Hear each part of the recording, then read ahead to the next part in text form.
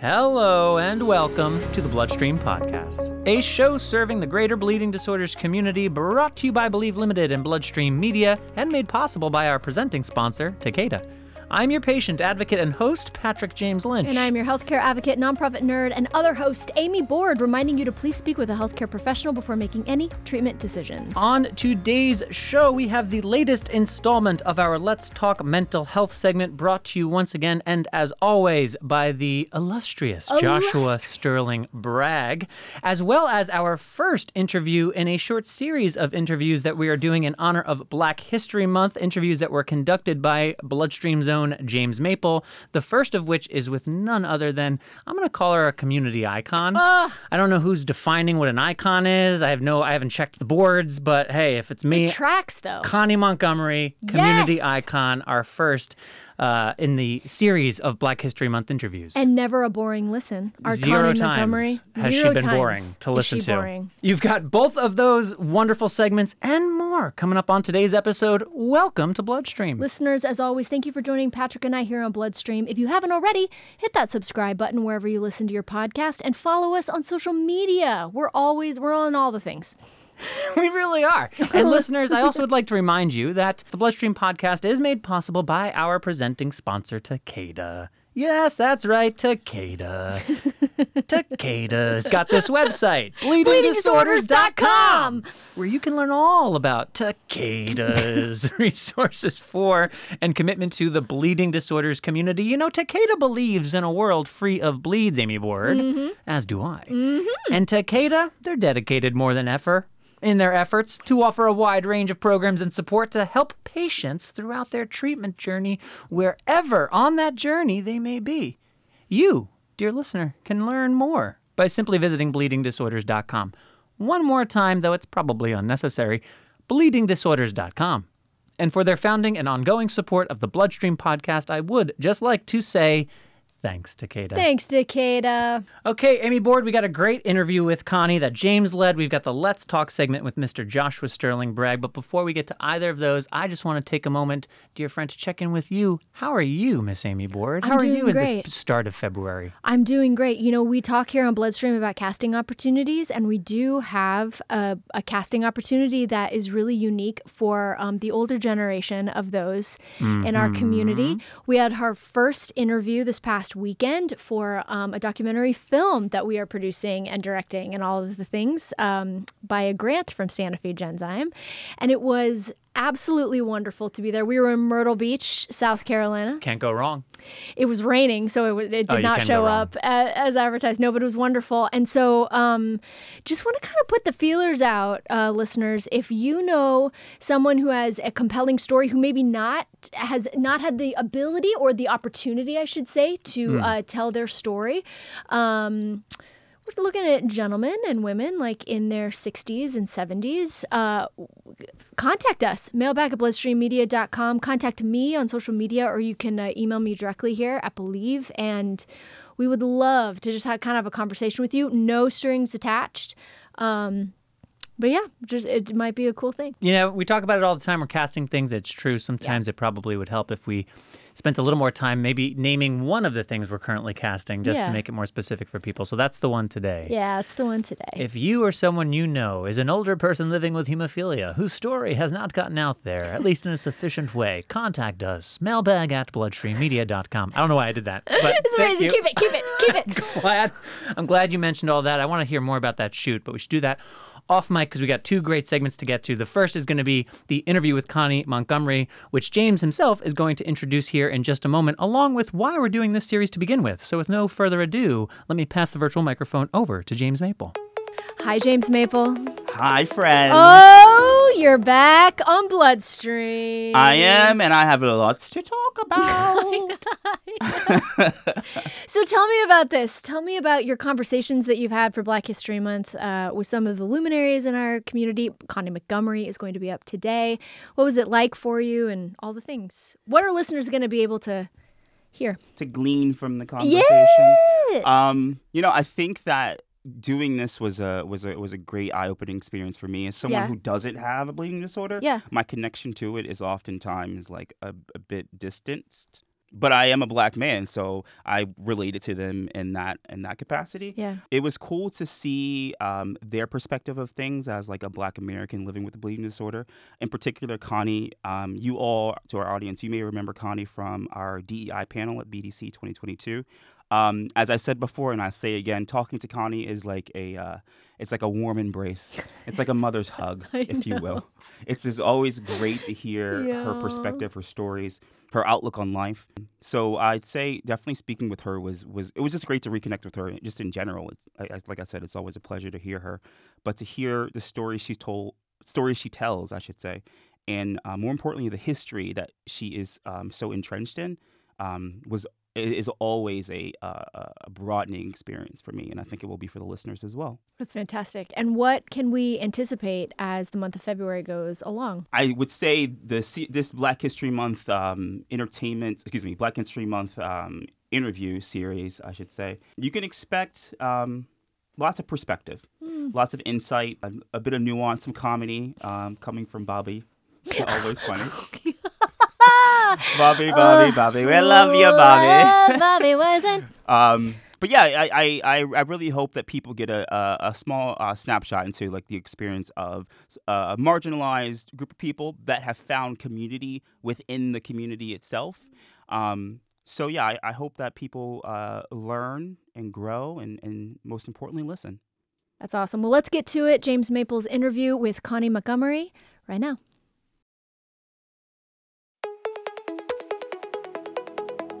Hello, Bloodstream. It is your new best friend and Bloodstream correspondent, James Maple, here with one of my favorite guests, Miss Connie Montgomery. Hello, Connie. How are you? Hello, James. I'm doing well today. And yourself?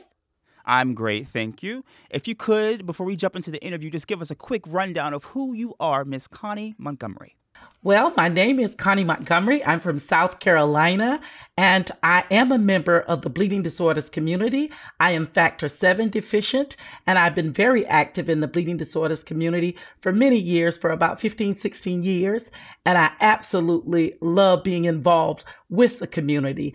I've traveled across the nation speaking at various chapters and conferences and events, and I've thoroughly enjoyed that, and I'm looking forward to our conversation today.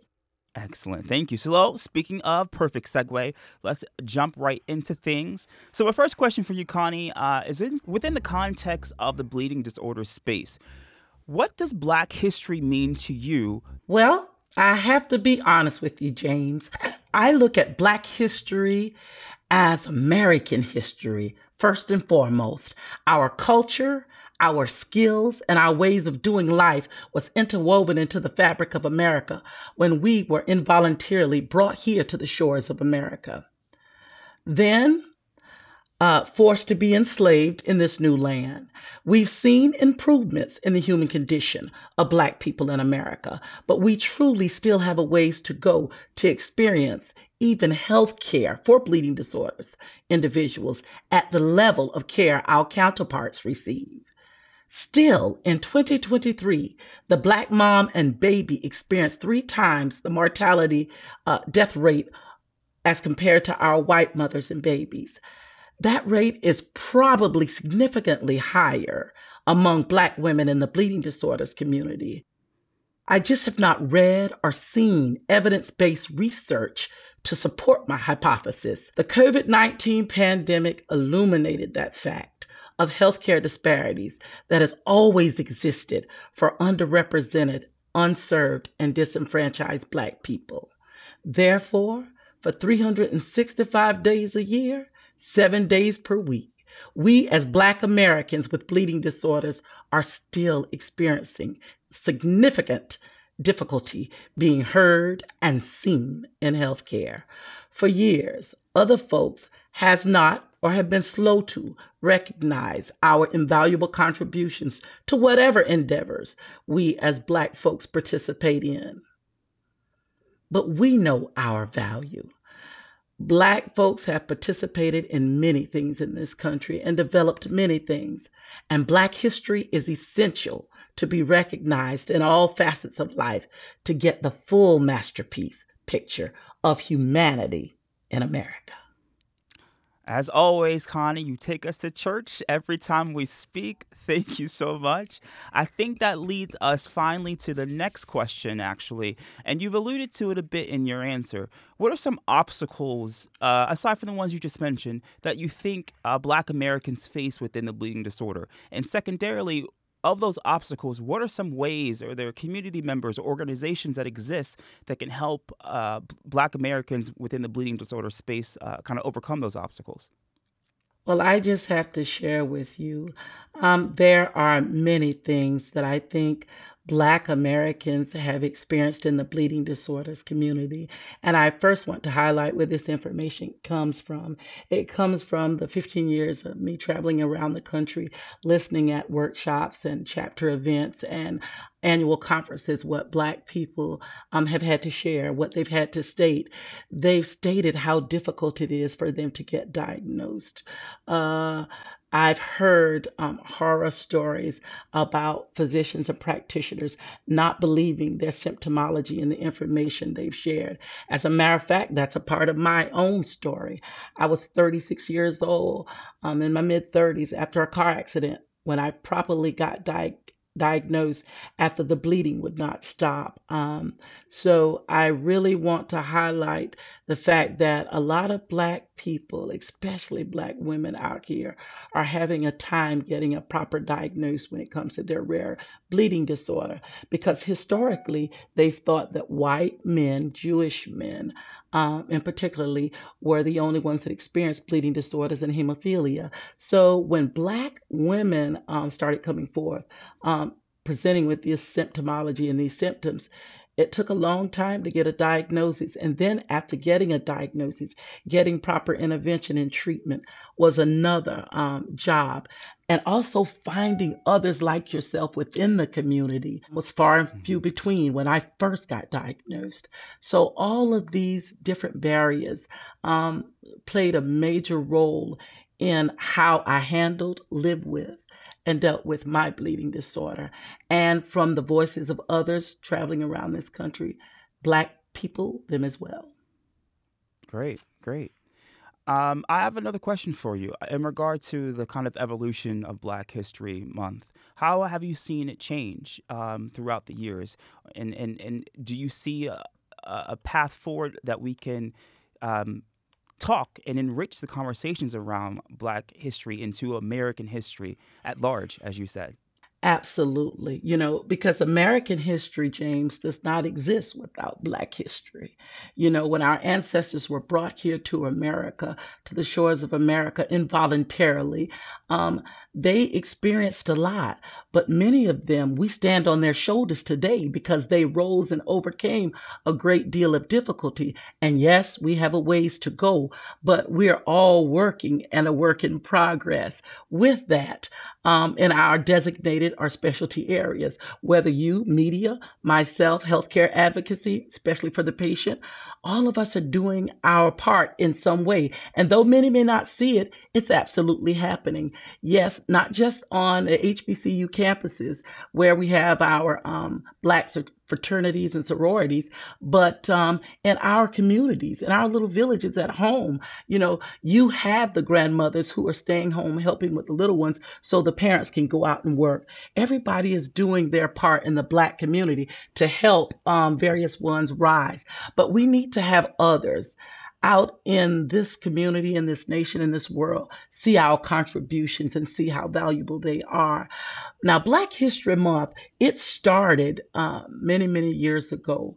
Really, Carter G. Woodson in 1915 started trying to get folk aware of Negroes' contributions to this country. And so in Illinois, he had a event where he celebrated the accomplishments and endeavors of Black people's contributions and the struggles that we went through to get to that point. And he saw a large turnout from there. And from that point on, in 1926, this Omega Sci-Fi gentlemen started to have a National Negro Week in which he celebrated the accomplishments of Black people and all the great things we had done up until that point. And it was very successful. A lot of people came out to the National Negro Week. And from that point on, I think it was in 1926 and onward, that a professor at Texas A&M, Dr. Broussard, started turning the National Negro Week into a month-long celebration. And for that month-long celebration, he celebrated the accomplishments of Black people and all that they had contributed to the American country and economy. And that was a wonderful thing. And I think for our future, we have got to share that information with our youth and our youngsters so they know who they are and how valuable they are.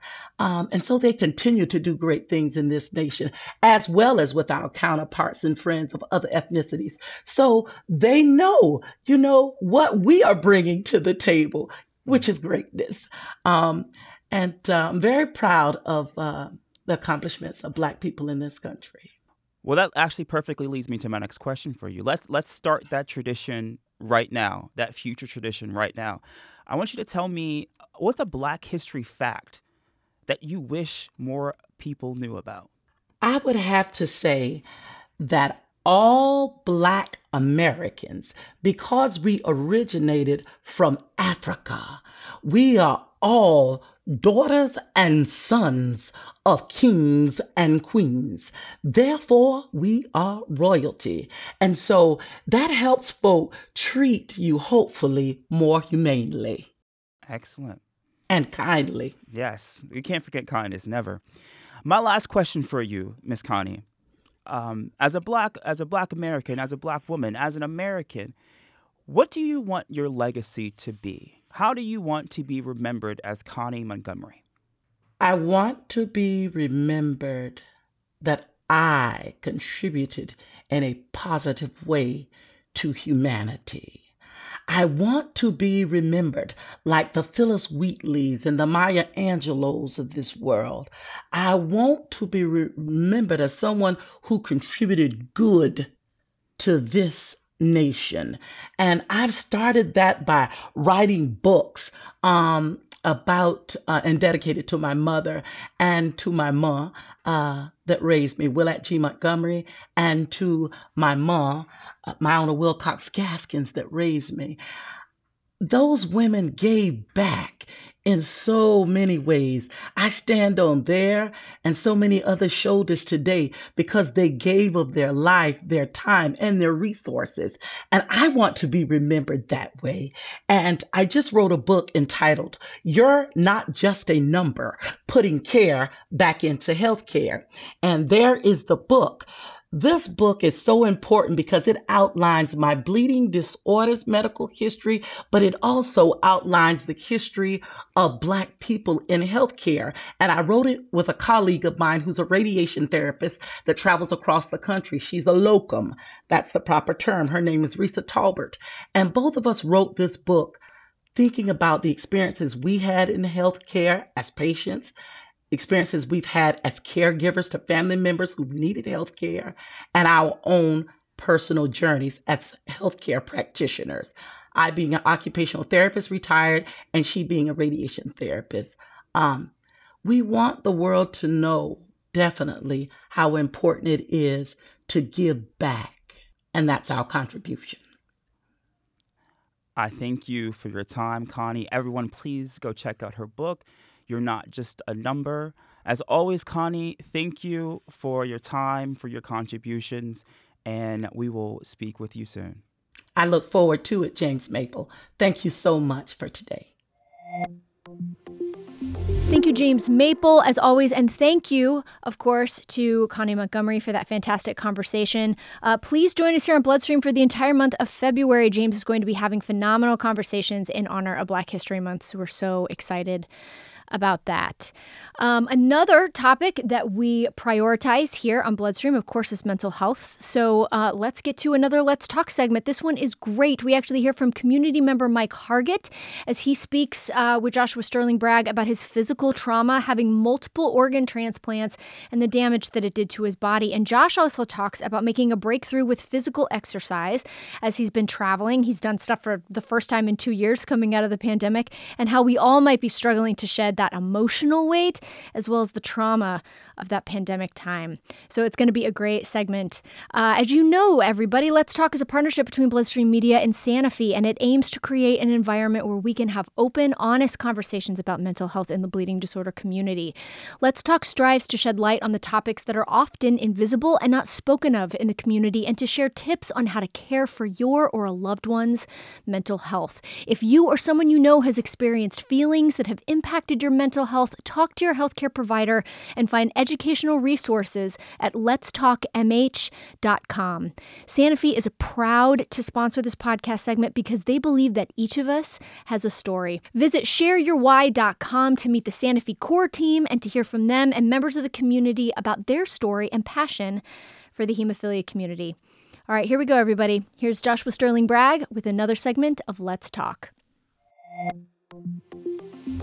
January took off like a starter pistol. With the thunderous clamor of the new year still echoing in the clouds, I was off on my way, shooting through the sky like a bullet towards Senegal. Well, we had a couple layovers, so first to Chicago, then to Brussels, and then to Senegal, to film evidence of the disparity of healthcare in low-income countries and the magnitude of help that can be served through large donations of medicine. The trip was a short 4 days of filming, and then like a ricochet, I was back in the air, speeding towards, Brussels, and then Newark, and then LA, where I am now doing laundry, repacking, and getting ready to fly out again in just 3 more days to the Dominican Republic. Then LA, then London, and a bunch of domestic trips in between. Malaysia will be in there at some point. It's hard for me to keep track of where I'm going next. Well, so anyway, at one point during the first trip, I found myself standing in my hotel room preparing to do yoga for the first time in who knows how long, and setting the intention of being ready. Ready for change. Ready for motion. Ready to let go of the pandemic mentality and get ready to thrive, not just in work, but in my personal life as well. And despite the shared trauma of the past few years and the lasting effects that linger today, I did end up finding myself ready. Let's talk.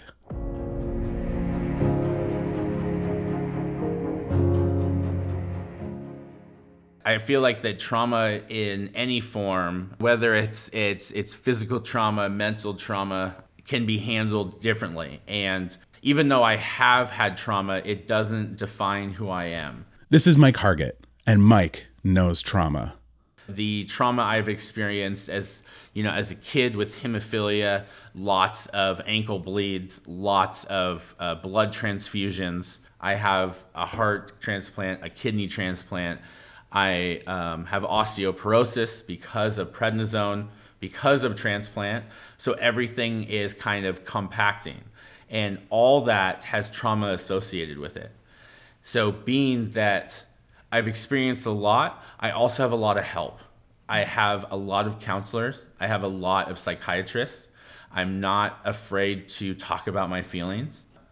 That trauma has led to something beautiful out of it. Being able to have the trauma, go through it, live in it, like chew it up, spit it out, and come out the other side better than when I had the trauma, if that makes sense. Okay, so maybe Mike's been through more than I have, considering I'm talking about the last few years of immobility, depression, and isolation due to COVID-19, and he's literally had multiple organs taken out of his body and replaced. But that doesn't mean my journey is any less valid or my feelings are any less challenging to manage. We can't discount our own experiences just because someone else was dealt different cards. So there I am, standing on my yoga mat in my hotel room, setting the intention for being ready when my mind goes into full glitch mode. I'm thinking about all the bad decisions I've made the last few years, to be lazy, to eat poorly, to drink excessively. I'm thinking about the weight that I've gained and how good I used to be at yoga when I was doing it every single day for like 200 days. I'm panicking. So I just reach forward with my big toe towards the spacebar of my laptop, which is on the ground in front of my yoga mat, and I hit play, screaming in my mind, I want to be ready. My mind continues to race. I know I'm going into a chaotic shoot filled with unknowns. This is the first international trip in a while. I'm not used to holding a camera. I'm not used to even standing all day or lighting scenes, all these things that I used to do. And it's not just the work, it's the physical state of my body, the size of my belly, the weakness of my arms and legs, rotting. I've been rotting on the couch, and I have no one to blame but me. I did this. And it would be so easy just to continue, to not torture myself by failing at yoga, but put on my bathrobe and get in bed and watch another movie or TV show or another straight hour or two of TikToks. But I already hit play. So I submit, and I let the YouTube yoga instructor tell me what to do. And slowly but surely, I do it too. And that's where I found myself, chewing and moving forward, one movement at a time. Tabletop, cat-cow, pushing up into a plank, lowering to the floor and curving my back into cobra, flowing back and lifting my hips high into downward-facing dog, stepping to the front of the mat and root to rise, lifting my hands to the sky. Well, hotel ceiling. It wasn't perfect. Heck, it probably wasn't even close, but it was forward motion. After 2 years of saying I was going to get back into it, because yoga benefited me so much, because the kindness of giving myself space to move, to heal, to grow strong, led to a waterfall of self-care. It opened me up to therapy, which led me to biking, which made me feel like a little kid again. It gave me inward thinking and reflection. It gave me a barrier between work and home. It gave me quiet. Yoga gave me so much. And as I worked through the first video of a 30-day playlist to get me back on track, it was not all good. The dark thoughts came back, and I acknowledged them, and I almost quit. My body couldn't hold all the moves. The flexibility was no longer there. But instead of quitting and crying and mourning my previous healthy self as a place I'll never get back to, I made a few variations and completed the practice. In fact, afterwards, I even did some resistance band work as well. This was a monumental moment for me, one that I'd been after for a long time. The weight of depression, the weight of having given into so many bad habits to mask the hurt of seeing the world fall apart the past few years. Shedding that emotional weight will take work, and it will take time. Maybe just as long as shedding a few pounds. But gradually, by listening to my body and my mind and gifting my future self a little bit of kindness, I'll get there, one step at a time. Thank you to Mike for sharing a bit of his journey. And thank you to Amy and Patrick for giving me a place to talk about such things. Talking can be so healing. If you are on a mental health journey and are looking for a place to get started, check out letstalkmh.com and click resources. Next episode, Jessica will dive deeper into the topic of trauma in her segment, The Well. And as for us, let's talk next month. Okay, thank you to Joshua Sterling Bragg, thank you to Connie Montgomery, and thank you to James Maple for contributing to this episode. What a great little breakout. Yes. Our first pop-up breakout, standalone, whatever you want to call it of the year, was a strong one. It's great.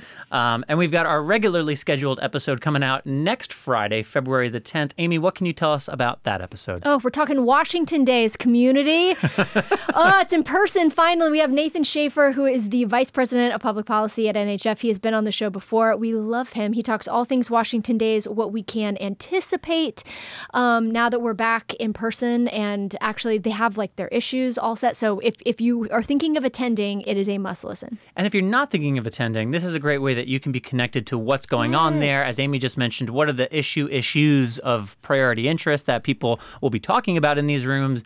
You can then know what's going on, maybe learn about what's happening on your state level, maybe get prepared for state days if you can't go to national, federal, Washington Days. Also, we said it earlier about Connie, never a boring listen, never a bad listen, which Never. True. Nathan, also true. Also true. Always an entertaining listen. Phenomenal, always well prepared. Like, yeah, that guy is a walking soundbite. So come back next week for the walking soundbite. And with that, that is all for this episode. As always, listeners, remember to subscribe to, listen to, and share episodes of the Bloodstream Podcast with friends, family, colleagues, anybody you know. And if you or a loved one in the bleeding disorders community is a musician, and you'd like to share your songs and story for the new segment that we are working on, email us mailbag@bloodstreammedia.com. And you can also use mailbag@bloodstreammedia.com to inquire about storytelling and casting opportunities, especially the older generation. Especially the older guys. Oh, and our bleeding disorders community. I know who you are, and I know maybe you listen to this podcast. Don't make me come after you and tell you to be in this thing. I'm so fun to talk to sometimes. Just email me at bloodstream.com. That's what I'm going to start using. I am so fun to talk to sometimes. I like bullying people into it. I'm like, I am so fun to talk to. Please participate. I think that sometimes, though, is... I know. I think that's the key. It's telling. That's fair. That's fair. All right, listeners, I'm your host, Patrick James Lynch. And I'm your other host, Amy Board. And until next time, which is next Friday, take self-care of yourself. Bye, everybody. Bye-bye.